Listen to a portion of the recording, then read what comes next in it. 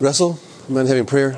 Eternal Heavenly Father, we come before you today to acknowledge you as our Creator and Redeemer, and we want to thank you for going to such great lengths to win humanity back to trust and acceptance through the life, death, and resurrection of your Son on this earth. I ask that you fill this room with your presence now as we learn about Peter, your rock. Help us draw some life lessons from the things that he struggled with and some things that we can apply to our own lives. Please continue to bless this group corporately and individually, and when you come again, may we all be standing ready. In Jesus' name, amen. Hopefully everyone received a question list. This was not a quiz. It's an honest attempt. We have 2 weeks of lessons on Peter. I anticipate that Tim will be back next week and give us his scoop on next week's perspective on Peter. Some of these questions kind of bridge the gap between this week and next week's lesson topics. But I have found in my reading that Peter has been a volatile, conflicted idea within our own church, having come out with other Reformation churches from the Catholic Church. We have somewhat of a struggle with how do we deal with terminology and concepts of who Peter was and what his role was and what our current understanding of him is. So basically these are thought questions. If we have time, we'll kind of cover some of the things at the end. Some of the questions will actually be more appropriate to complete next week. But this is just kind of a thought initiator. So hopefully no one's offended by any of the questions or whatever, and hopefully you will have some text of your own to use as your basis for your answer. So in case you differ from someone who's sitting beside you, you can ride home in the same car without conflict. So anyway, so lesson number 8, From Folly to Faith. I would like someone to read the key thought on Sabbath afternoon's lesson. The Apostle Peter was one of the central pillars of the early church. Jesus changed Peter from an unreliable but passionate disciple into a rock-like tower of strength in sharing the gospel. You know, that's kind of scary language for Adventists. One of the central pillars and a rock-like tower of strength. Why are we so opposed to calling him the stone upon which the church is founded? Because we believe Christ is. Okay. Someone read Ephesians 2:20. And again, this is going to be covered a little more in depth, maybe, with our individual study, if not Tim's study, next week. Actually, we need to go back to 19. Consequently, you are no longer foreigners and aliens, but fellow citizens with God's people and members of God's household, built on the foundation of the apostles and prophets, with Christ Jesus himself as the chief cornerstone. You know, we have terminology here that says that the apostles were our foundation of our church. And that's what Christ built on for his church. The other issue we get into is with, well, who's an apostle? And an apostle is someone who's sent. And in the Bible, in the New Testament, it's not only the 12 apostles that are listed as apostles. Other people who are not listed as being the 12 disciples are listed as being apostles. And so it kind of stretches our imagination a little bit on who are the apostles and who is the foundation of the church and how do they work as being our foundation and how do we build on them, Christ being the cornerstone.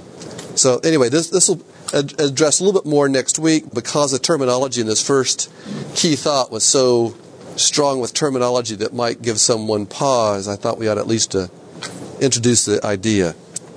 I'd like someone else to read, or someone to read the entire thought beginning with Peter's impulsive emotional character. Read that entire thought for Sabbath afternoon. Peter's impulsive emotional character has made him an interesting study. He was a disciple whose heart was in the right place, but he made mistakes. Peter's story especially helps us understand the role of emotions. When you are lost in a forest, your senses can take you only so far. You can see, hear, and smell, and still be lost. You need a compass and a map, something more than you have naturally. So it is in our spiritual lives. What we feel is not the final test of what is true. We need something more, something outside of us. We need a spiritual compass and map. Emotions are a vital part of the Christian life, but not the most important part. Without appropriate care, they even can be dangerous. Peter was someone whose emotions got him into trouble more often than not. However, once placed under submission to Jesus, his emotions and zeal became powerful tools for the Lord's work. Are emotions bad? No. Okay. Do you think Peter was less emotional after his conversion? No. Just more controlled. I'm sorry? You said more? More control. He said more, not just more control. Okay. Then what does change when we are converted? Is it our intelligence? Do you become smarter when you become a Christian? No, but maybe our degree of understanding. Okay. You could say either we become smarter. I mean, the fear of the Lord is the beginning of wisdom, and as we get to know and embrace and reflect the character of God, I would suggest that we become wiser. So there could be a benefit other than just living a holier life than your neighbor to becoming a converted Christian. Correct. Okay. Our emotions, do they change at all by conversion? They can. Our prejudices can be broken down. Be very emotional for some. Okay. Wait. Just trying to think through this, I don't see a prejudice as being an emotion. It's kind of my response to a stimulus. Maybe emotion is a response to a stimulus. Sometimes we become more compassionate, more of a love for our fellow man, therefore maybe our emotions. Okay. Maybe they're other directed more instead of self-directed. Okay. Our ability of making decisions, what some people call the will, how is it changed by conversion? Or is it? Our will. Becomes his will. Well, okay. We hear a lot about that terminology in religious writings, is that we submit to God, and it concerns me a little bit because Maybe our desires merge. Exactly. I mean, Christ in the garden said, not my will, but thy will be done. And yet, he still had the ability, capability, and the inclination to choose his will. And each time he chose for his Father's will to be done, every time he was confronted with that, when he made that choice, his own will was strengthened to face it the next time. So that when he was hanging on the cross and had the power to save himself, he still chose his Father's will. so the ability to make a decision doesn't change, but our likelihood that we'll choose the same thing increase. Yes? Our innate, inborn IQ has not necessarily changed, but because we have come to know Christ, we will make different choices than probably may have made if we were atheists or. Okay. I have a friend who lives in North Carolina who has made some life choices that I fortunately did not. He ran with a different group of friends in high school than the type of friends that I ran with, and he took certain chemicals into his body that now have changed his ability to make decisions. And so he is reaping the consequences of his choices. And my Christian outline, it wasn't because I was a converted Christian that I did this. Okay? I was coerced by a very forceful father who had external controls on my life. If I can put it politely. And so I didn't have opportunity on occasion that maybe my friend who I have in North Carolina did. Yes? I'm still wondering, as you mentioned, I'm still wondering if you actually have the same freedom of will, the ability, when you don't have Christ in your life. If you look at the demoniacs, you look at the prostitutes, and the concept in the Bible is that when the devil possesses a person, at whatever level we're talking about, you lose the ability to make certain decisions as freely as you do. Christ is in your life. I think it's excellent. I think we are more free as Christians after conversion than we were before. And just think about terminology here, okay? We talk about people being demon-possessed. I haven't heard the concept of being God-possessed.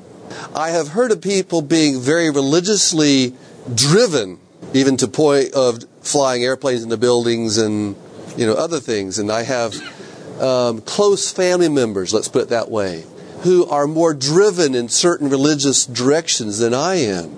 Maybe good, maybe bad, but it seems to me that as Christians, we are more free to make choices than we were when we were truly not following God, and that God alleviates some of our if we truly follow Him, and understand who He is, that we are more free than we would be if we were not converted Christians. And yet, the world's perception, because many times we as organized religion have mechanisms and constraints on our behavior external so that we can conform to a religious way. And so the devil is very adept at propagating that idea as being, as if you're a Christian, you're going to be a narrow-focused individual who has limited choices and on and on.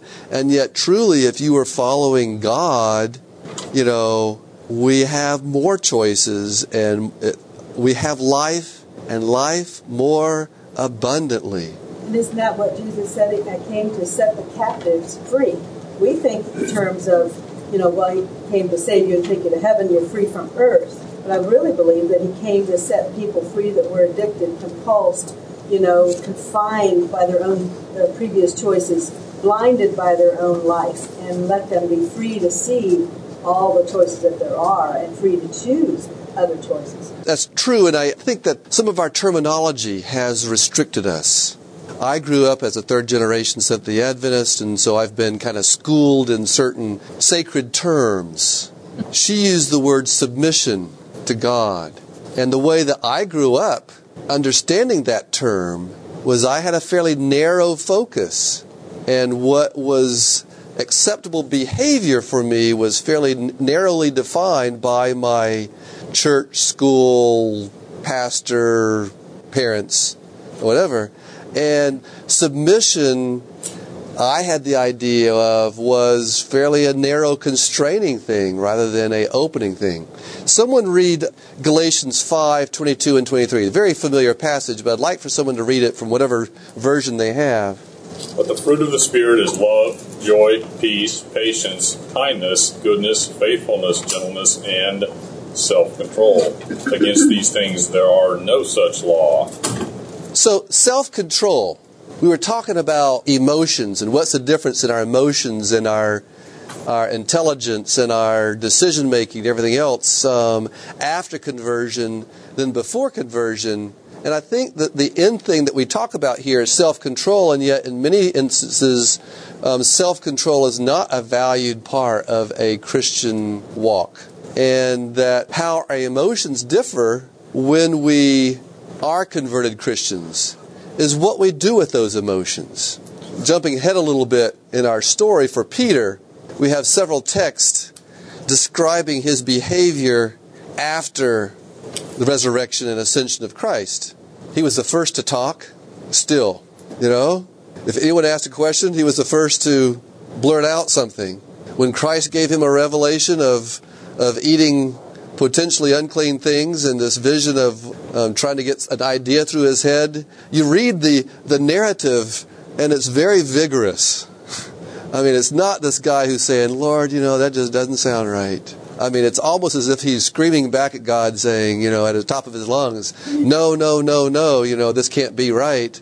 This doesn't fit my idea of what I should be doing. So hopefully we are not becoming passive, emotionless beings. And I think that's one of the things we have to look out for.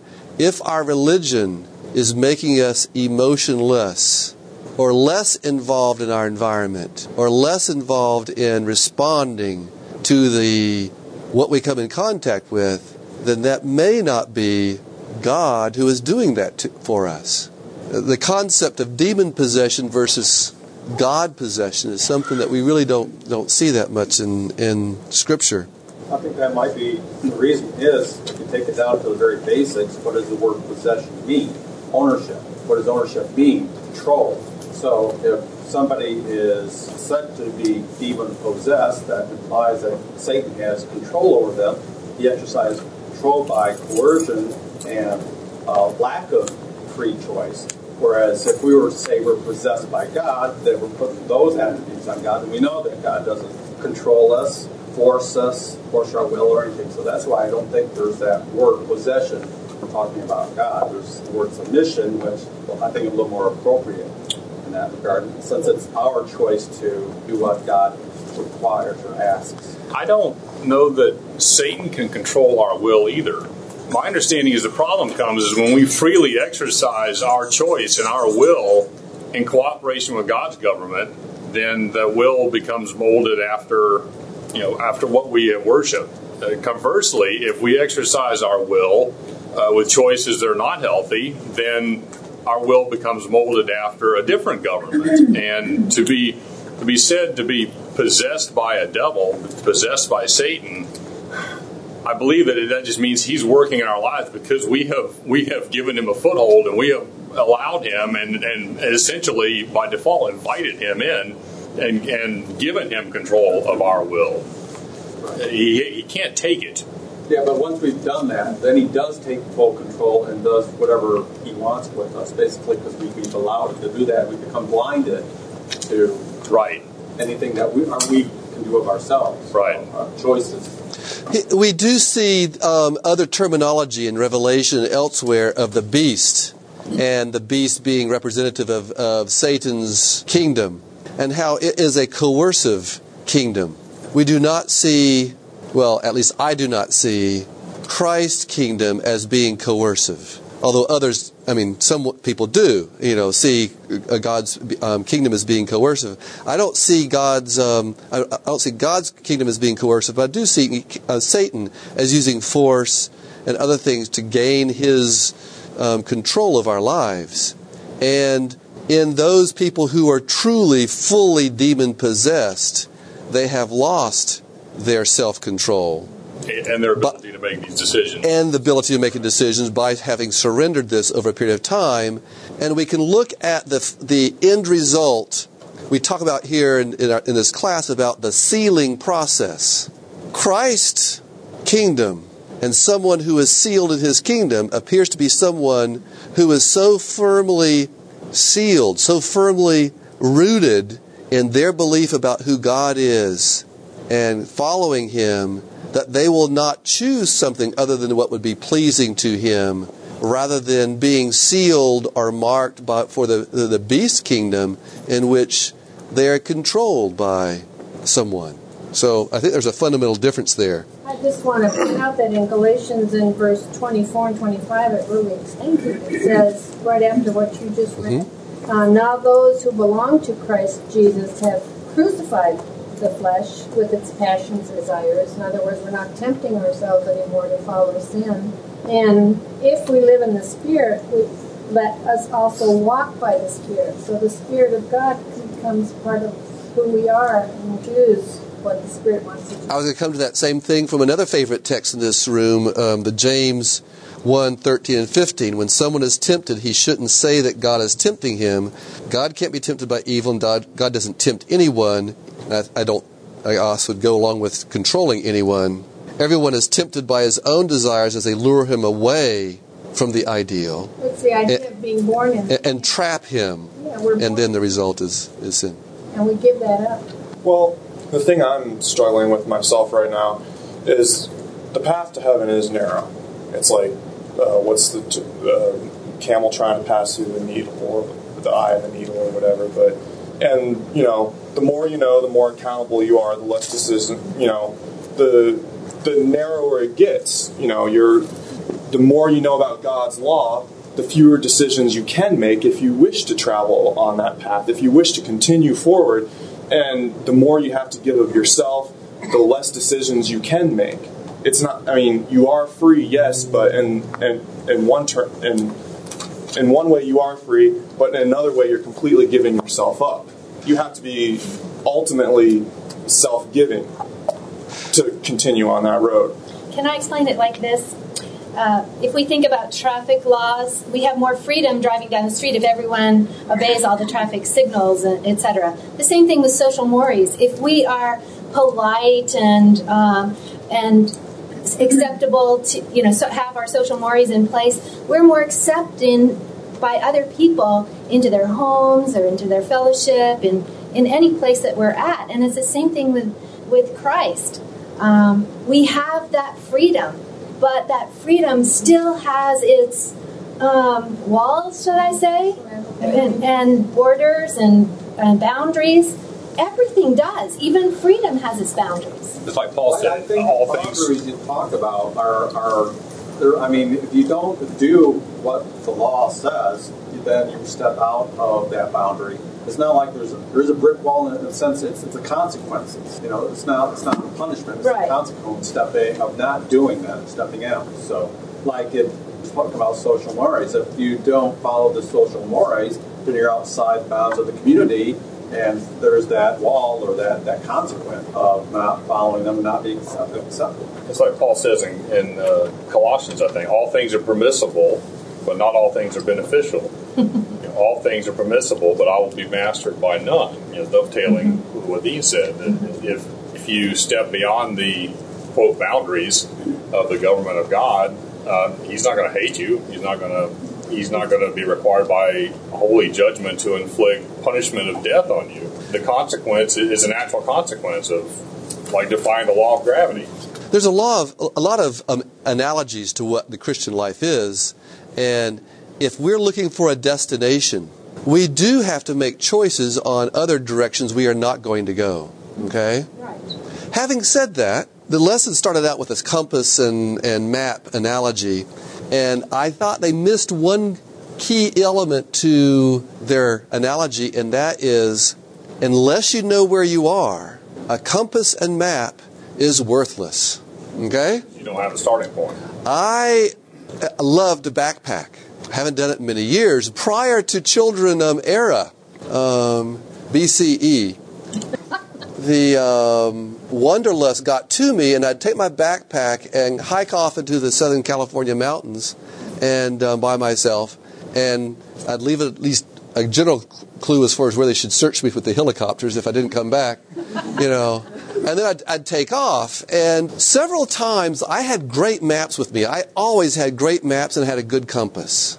Well, I will have to tell you that sometimes I had to follow a stream bed to find out where I was, because I had lost placement on that map, and I had no clue where I was going, and I was heading in the wrong direction, not because I didn't have a compass.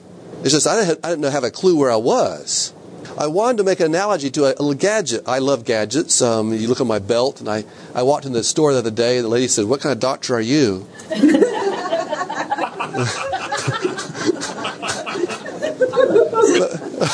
Anyway, I like gadgets, and my family got me another one, to GPS.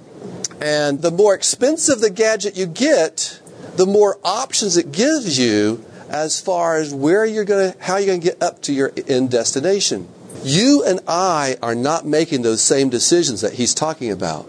The trials and the decisions of trimming off unwanted decisions, unwanted places to go, and unwanted things, and non-helpful behaviors and whatnot, are different from him and from me. Okay? That's why we can't have all those little set of rules. Right. The rules that work for me do not work for you, and vice versa.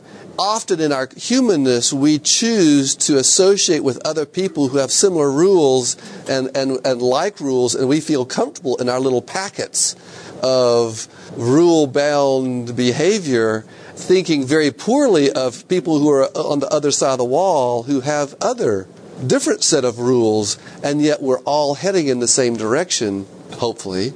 But that's determined upon, yes, do we have the same goal? Do we have the same God we're looking at? Okay?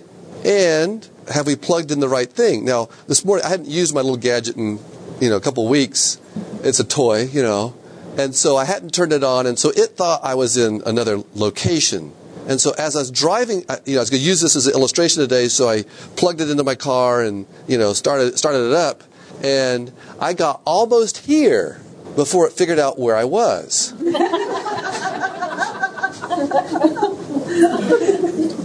A lot of times it said it could not see the satellites because there were trees in the way. And I think that's very instructive of our Christian life. Sometimes we have to get certain things out of the way so that we can see clearly what the road marks are. Okay? if I truly were wanting to follow this gadget here, for one thing, I'd have to know where I was going. And the second thing, it would have to be able to look at the satellites to tell where I was. If I'm going along and I lose satellite contact, the recommendation is not to speed up, okay? But to slow down and go a little more slowly until you're reoriented to where you are. And I think that also is important in our Christian lives. If we don't know where we are, that's not the time to speed up and go off in some wild direction. And sometimes we are discombobulated as far as where we are in relationship to God and our behavior and what's appropriate and everything else.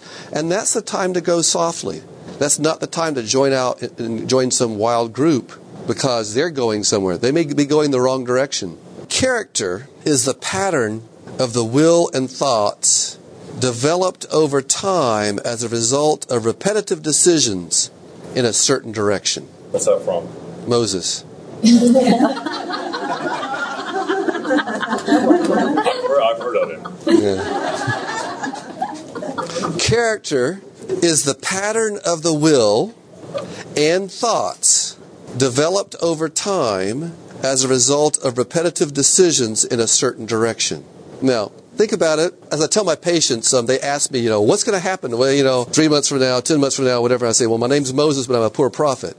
So I think character, what we're trying to develop here is habits that keep us out of trouble. Okay? And someone over here was talking about prejudices before and how when we saw something, we may respond to something.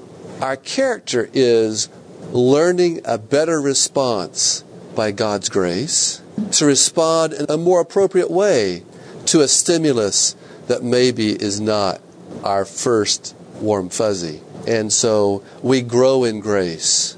I'm somewhat fearful of the analogy of putting on Christ's robe because that when I go to the store, the clothing is completely assembled. Christ had a perfect character, but how I put it on is not all at once. It's not tailor-fit to me. And that analogy of a robe, we've talked kind of negatively of covering up something, but also of accepting something that doesn't fit you. Our garment of righteousness is tailor-fit for us by God, by both our experiences and by our sojourn in life, and that we often do not put on the whole garment day one. And emphasize that a little bit further and say that the garment is the right garment, we just don't fit in it quite. We might have to lose a little bit of weight here or have our characters changed a little bit so it fits in that sleeve a little bit better. Yes. Your first thing on your list here, Peter was not converted after the denial of Christ. When you look at Peter's life as an arc of putting on the robe of righteousness, and that we tend to believe when Jesus said, when you're converted, feed my sheep, Well, Peter wasn't far off. Even before that, when you look at John 6, Jesus is saying, he's done that, eat my body, drink my blood, and everybody's leaving him speech. So from that time, many of his disciples turned back and no longer followed him, and that's in verse 66. You do not want to leave too, do you? Jesus asked the 12. Simon Peter answered him, Lord, to whom shall we go? You have the words of life. We believe and know that you are the Holy One of God. So even that was way before he denied Christ. His heart was in the right place. He may not have been converted, but he knew what he wanted and he knew what he saw and he believed it. That question was put on there to have us think about what conversion is. Okay? We probably don't have time enough to talk about that, but at least not today. And about the robe of Christ, right. Talking about putting it on bit by bit. Right. He had a good bit of it already. You could see that he knew where he wanted to go, and he knew how to get there. Maybe he wasn't there yet, but he was definitely headed in the right direction. Okay. Zooming right along, Sunday's lesson. Just some ideas about the call of Peter and the other disciples. The text that was quoted in the lesson was Matthew 4:18 through 20. I would like someone first to read for us John 1:35 to 42. The next day, again, John was standing with two of his disciples, and he looked at Jesus as he walked by and said, "Behold, the Lamb of God." 2 disciples heard him say this, and they followed Jesus. Turned and saw them following, and said to them, "What are you seeking?" And they said to him, "Rabbi," which church, "where are you staying?" He said to them, "Come and you will see." So they came and saw where he was staying, and they stayed with him that day, for it was about the 10th hour. One of the two who heard John speak followed Jesus was Andrew, Simon Peter's brother. He first found his own brother Simon and said to him, "We have found the Messiah," the Christ. He brought him and said, "You are Simon, the son of John. You shall be called Cephas." Okay, so we're at the river. John is preaching and baptizing. He has a whole bunch of disciples around him of his own, and he makes this proclamation, and this is probably a few days after Jesus himself was baptized, and John makes this proclamation, and so these people go off and kind of follow after Christ and call him the rabbi and start following him, and Peter is summoned by his brother to come and join the group. So this is at one point in time, and then things go along, and Christ makes if you keep reading, he goes out and preaches, and then we come to Luke 5, 2 through 11. Someone read that. He saw 2 boats pulled up on the beach. The fishermen had left them and were washing the nets. And Jesus got into one of the boats that belonged to Simon and asked him to push off a little from the shore. Jesus sat in the boat, taught the crowd. When he finished speaking, he said to Simon, "Push the boat out further to the deep water, and you and your partners let down your nets for a catch." "Master," Simon answered, "we worked hard all night long and caught nothing, but if you say so, I'll let down the nets." They let them down and caught such a large number of fish that the nets were about to break. So they motioned to their partners in the other boat to come and help them, and they came and filled both boats so full of fish that the boats were about to sink. And when Simon Peter saw what had happened, he fell on his knees before Jesus and said, "Go away from me, Lord, I am a sinful man." He and the others with him were all amazed at the large number of fish they had caught. The same was true of Simon's partners, James and John, the sons of Zebedee. Jesus said to Simon, "Don't be afraid, and from now on you'll be catching men." And they pulled up the boats on the beach, left everything, and followed Jesus. So this is a sequence. Sometimes we have this idea that Christ showed up at the Sea of Galilee, said, "Follow me," and they dropped their nets and went zooming off in craziness. Really, just craziness, And yet, first, they had been followers of John, okay? Then John had said, "Hey, this is the guy you need to be following." And then started following him and had gone over and associated with him for at least some period of time. And then Christ comes by where they're working and says, "Let's go fishing." And it's like, no. We're the fishermen. You're the rabbi. Okay? And then with the catch, and then he recruited them. Okay? And they really were not apostles or sent out until 2 years later. We often think of them as being suddenly endowed with these wonderful gifts and sent out, etc. No, they weren't sent out until about 2 years later, after following Christ for quite some time. Why is the point of the leaving the nets important? The lesson asks this. Why do they talk about leaving the nets? What does that mean? Why is it important? Change in your life. Change occupation. Change in your life. Okay? If you learn... Now, I'm not a psychologist or psychiatrist or any one of those people. If you look at human behavior, what is top on the threatening things for men? Loss of job. Sorry, ladies, it's not loss of you. The reason it's loss of job is because of loss of respect. Right. Identity and respect and who they are and what they do and everything is a loss of job. What's number one for women? Relationship and stability. Okay? I found out about 2 months ago that potentially my employer was going to change drastically in about 4 months, 6 months, whatever, down the road. Okay? I did not go home and tell my wife, guess what? We're unsettled again. That would have done her no good. First, I had to figure out what's going on, then we'll talk about it. So, changing jobs is a big deal. Changing stability is a big deal, etc. And that talks about Peter being married, and I don't know how much this is about making sure that he's not a pope and how much he's job security and all that sort of stuff is important. Why did Christ do the miracle of the fishes? It doesn't say, but What's your idea? Why did he do the miracle of the fishes? Was it just because he wanted to show, hey, listen, I'm God?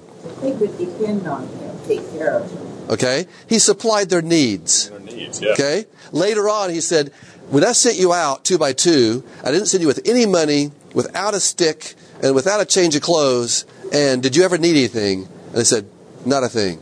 We had everything we needed. Okay? So he was proving to them that he could take care of them. Second idea. Any other ideas? What was Peter's immediate response? I'm a sinner. He realized who he was. He realized where he was and who he was dealing with. Now, we often get the idea, he said, depart from me, I'm a sinner. If you read the narrative, it says, he fell at his knees. You don't fall backwards at someone's knees. He was rushing toward him. He was in the same boat. He was still in Peter's boat. Okay? And Peter goes over right in front of him and says, depart from me. Not because he wanted him to jump out of the boat and walk away. It was an acknowledgement of who he was and who Jesus was. And so Christ gave him an inkling of where he was, where they were. GPS navigation start point. Number 2, he gave them assurance that he would supply all their needs. Any other reasons why he might have given all these fish? Show them that they would be fishers and could convert a lot of people. What their job title was going to be. Anything else? Peter and his partners, the 4 of them, were leaving their business. He gave a dowry to the fishing partners and to the families, saying, here's next month, don't worry, I've got it covered. Just an idea. Why would 4 fishermen leave their business, everything they had to do, and go off and follow this rabbi? We have to remember, this book is not written to 21st century Christians. It was written to people 2,000 years ago, and these events happened 2,000 years ago. They didn't happen in this current culture. So this has always bothered me, that Christ could waltz up to the sea, perform a little miracle, and they just drop everything and walk off and leave. In doing some of the study for this week, I came across some things that were about Jewish education and how Jewish people grew up. It was the father's responsibility, based on Deuteronomy 6 and 7, to teach his children a trade and the Torah. In communities, in towns, they developed community schools, elementary schools. You began at 5 years of age and went to about 12. During that time, you memorized the Torah. The first 5 books of the Bible, you memorized by heart. Now, you had certain teaching aids. You had this little song. It was in song. In the synagogue, the cantor, the reason they have a cantor is they have these songs. That's how you memorize the word. It had meter to it. A lot of Genesis is in poetry form and whatnot. And so you memorize this long song, the first 5 books. By the age of 12, you knew that cold. From 12 to 15, you learned the rest of the Old Testament by heart. By heart. Okay? By 15, if you were good enough, you could apply to upper division. I have all the names of the places, but you don't care about the Hebrew names because I can't pronounce them anyway. If you were not good enough, at 12, you had become a member of society, and you then learned your trade. You became an apprentice in whatever your father had you to be an apprentice of, fisherman or whatever. And so Peter and John and James and these guys had been doing their trade since 12 years of age, and they were good at it because their parents had schooled them in the trade of fishermen. But the number one goal, if you're really good, you got to be a rabbi. It was always the utmost privilege to be a rabbi. You didn't become a rabbi until you're 30. Why did Christ start his ministry at 30? Anyway, you could not become a rabbi until you're 30. So from about 15 to 18, you were learning the church fathers, the traditions, and all that sort of stuff. And about 18 to 20, you got married, if you were still on the rabbi track. And then about 18 to 20, if you were good enough, you appealed your case to the rabbi by going and showing off how much you knew and how much you could say by memory and how keen your insight was and how smart you were and all that sort of stuff. Who was Christ coming and talking to? The flunkies, the tradesmen. They had already lost their shot. They would have loved to be a rabbi. They were following John, but they still have to go back home and do the family business because they were not able to do it.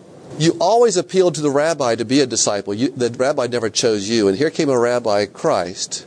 And even though he was a lesser rabbi, he was this young guy, a young Turk who no one knew about or whatever, he came through and proved that he was somebody and he was choosing them. So the families would not have been upset at them going off to become rabbis. This was a good thing. Much different concept than what we have as far as our... So I think this goes back to the concept in this class that you need to be thinking about why things happened, and it wasn't craziness. Faith is not a leap in the dark. Faith is a relationship based on evidence and experience in which you're walking with someone. And so anything that doesn't make sense to you, you need to read twice or 3 times or whatever and keep connected because it's not something that's craziness. They had a good reason to leave their nets. They had been financially provided for. They had been assured financial stability, and they were given the top job in the country. Who wouldn't jump at that? Yes? In a few months' time, a lot of these fishermen up around Alaska or other, prolific places like that can provide for the whole year for their family. Yeah. We run out of time. Let's bow our heads. Our most gracious Heavenly Father, we thank you for the privilege of studying your word. We thank you for the examples of others who've gone before us. And if we stand taller than they or see farther than they, it's because we stand on their shoulders. We thank you so much for your word. We thank you so much for the blessings of your Spirit.